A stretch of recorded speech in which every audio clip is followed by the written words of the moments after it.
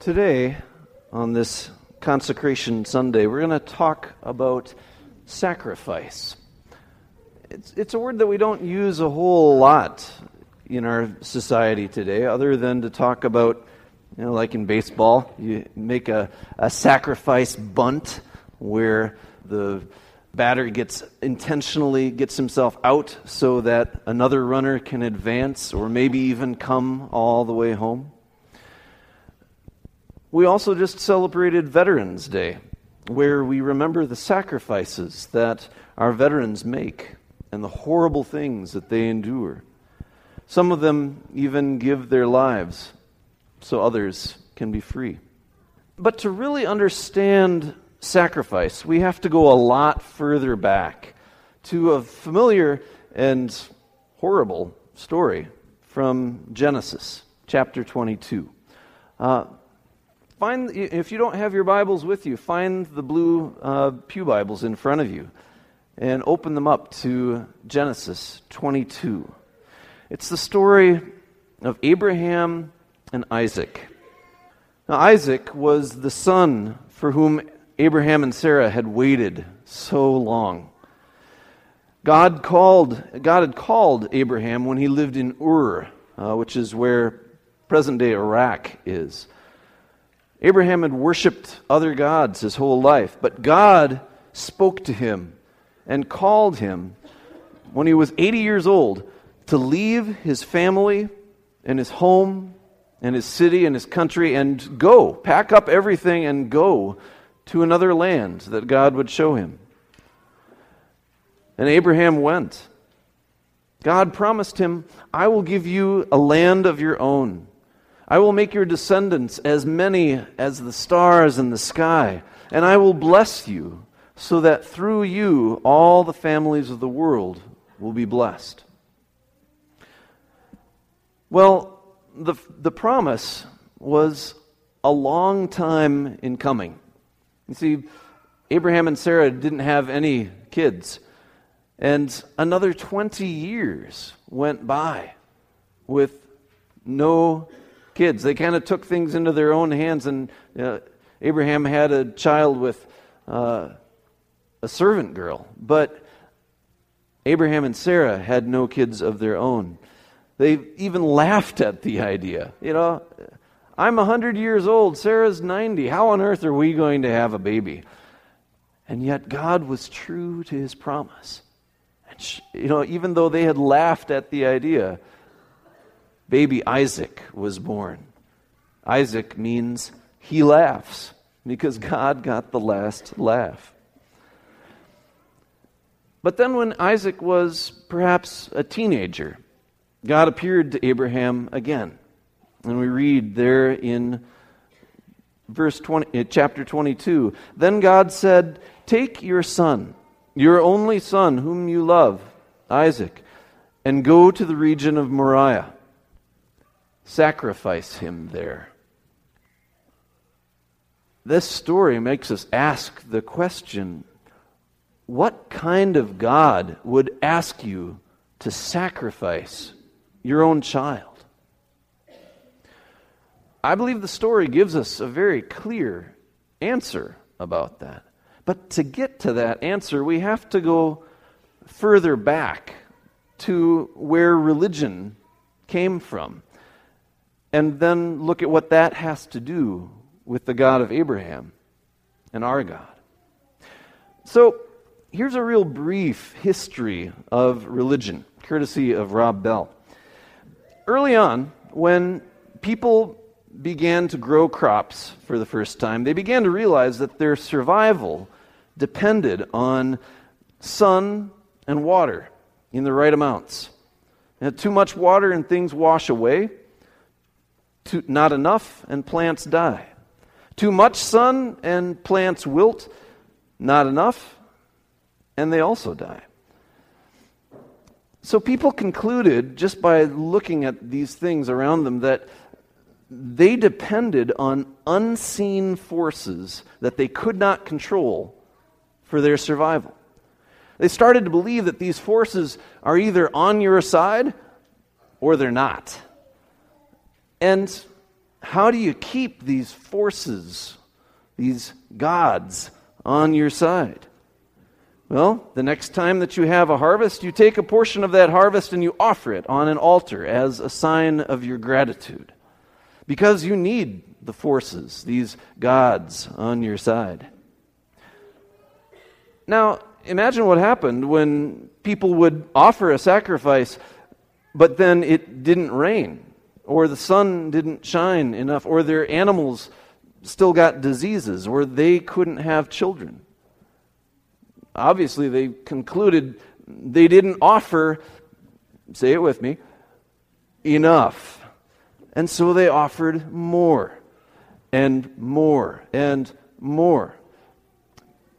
Because religion, from the very beginning, had something built into it: anxiety. You never knew where you stood with the gods.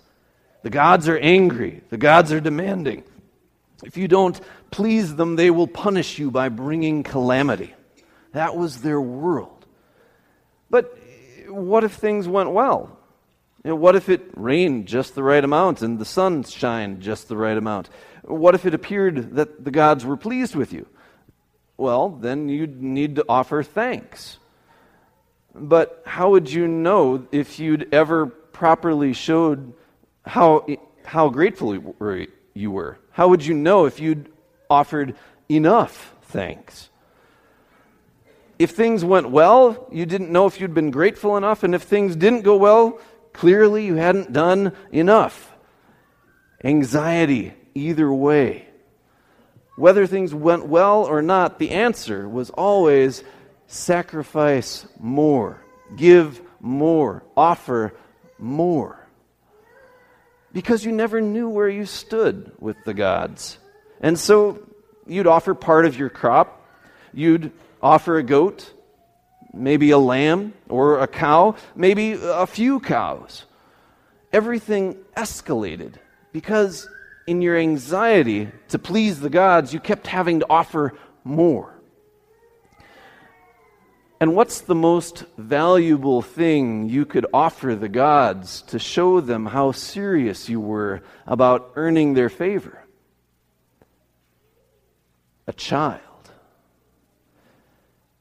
Can you see why child sacrifice lurks on the edges of the Old Testament? It's where religion took you, to the place where you'd offer that which was most valuable to you. Now back to Abraham. Abraham had grown up worshiping those kinds of gods who demanded what was most valuable to you. And if you didn't give it, you would pay the price. So when God tells Abraham to offer his son, he isn't shocked, because early the next morning, Abraham got up and loaded his donkey. Abraham sets out, and Scripture tells us he reaches the place on the third day. So for 3 days, he and his servants and his son travel. 3 days in which his son is as good as dead. When they get to the mountain, what does Abraham say to the servants? He says, "Stay here with the donkey while I and the boy go over there. We will worship, and then we will come back to you." Wait a minute. Abraham is going to offer his son, right? That's what the story is about, isn't it? God telling Abraham to offer his son, and so he does it, or at least proves that he would do it. Isn't that the point? But what Abraham says to his servants is that he's going to go offer his son, and then he's going to come back with his son. Is there something else going on in this story? As they walk up the mountain, Isaac carries the wood on his back, and Abraham carries the fire and the knife. Isaac asks Abraham where the sacrifice will come from. It sounds morbid because we think he's going to his death because his dad loves God so much. Doesn't that sound horrible? Rob Bell says a well-known preacher once told him that when his son was a teenager, he took his son up on a hill and read him this story, and then told his son that he would always love God more than him. He told the story like it was an admirable thing he did to teach his son about devotion to God. Rob just wanted to throw up. But Abraham has already hinted that something else is up. How does Abraham respond to Isaac's question? He says, God himself will provide the lamb for the sacrifice. What did he mean?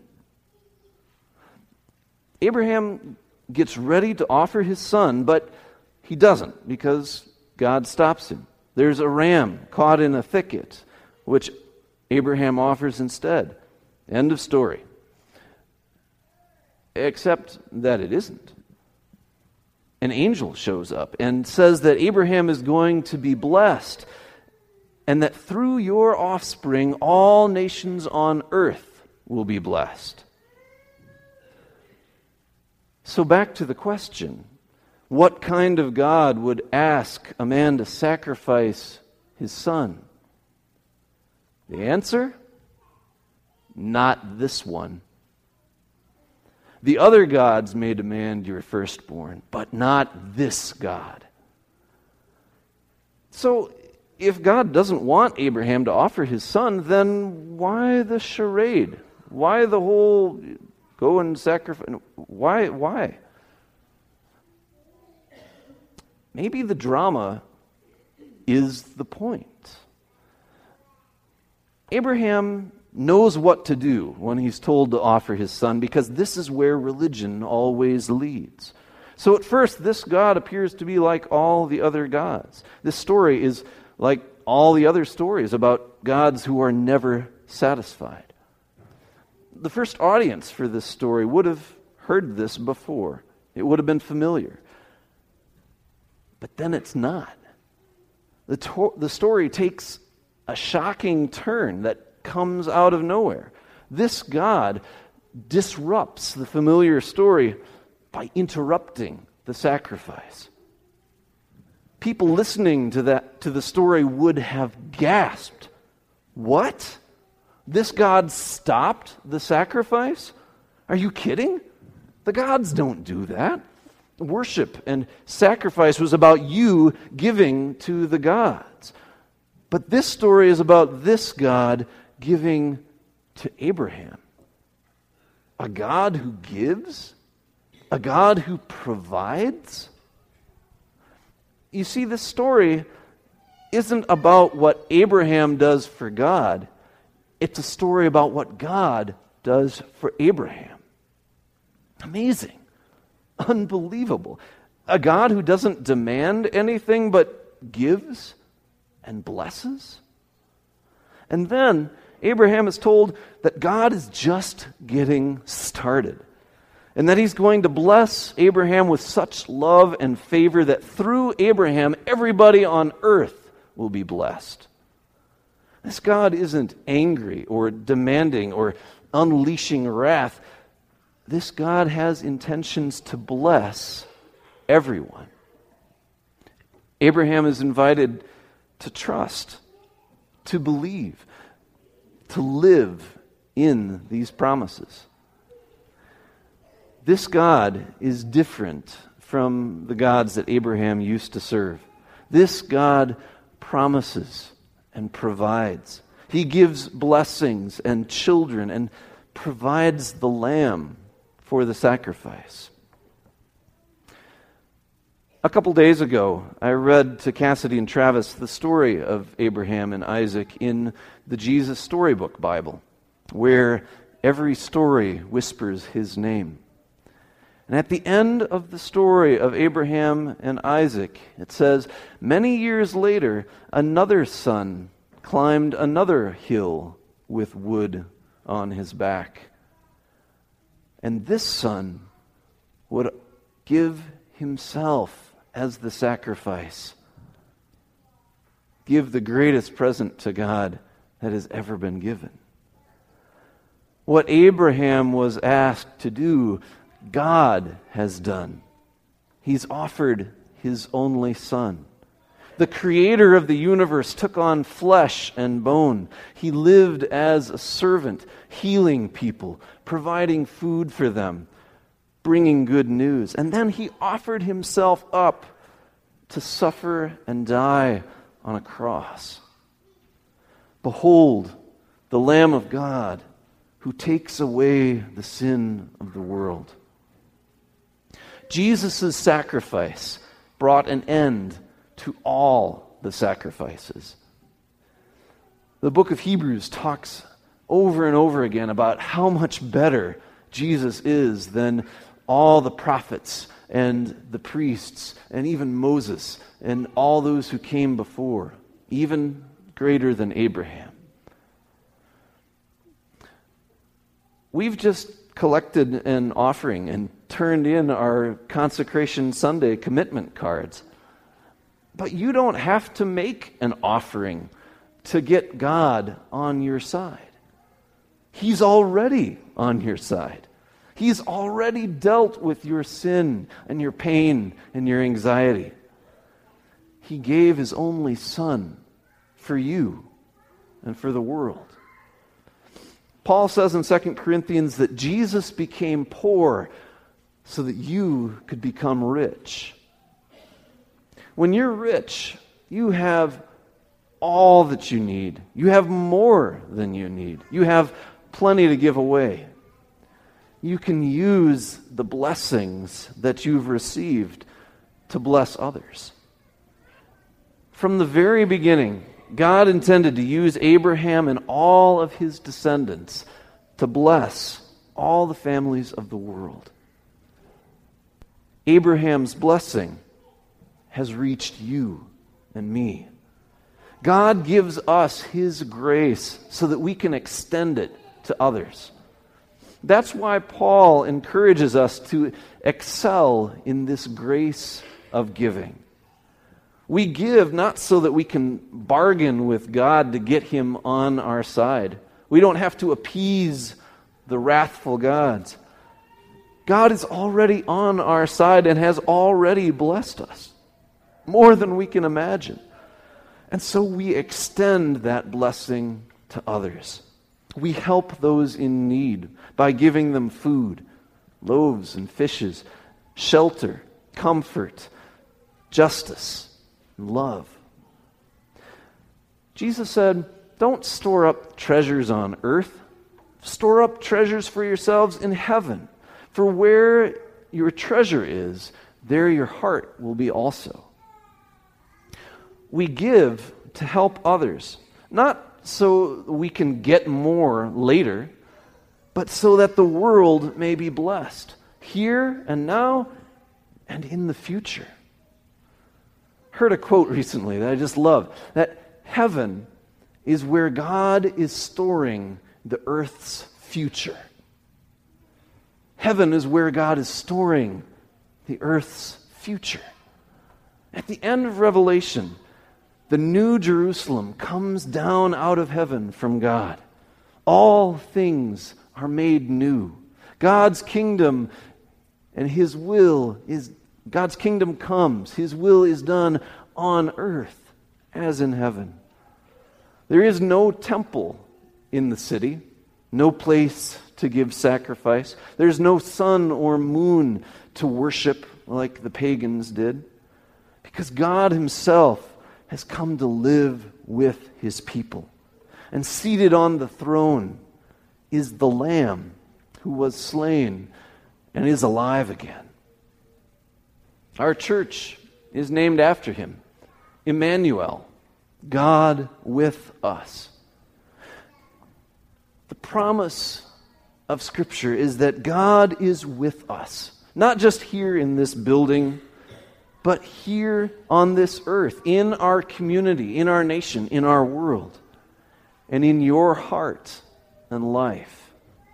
God wants to use your generosity to make a difference in the world. You can never outgive God, but you can give like Him from what He's given to and forgiven you. Amen.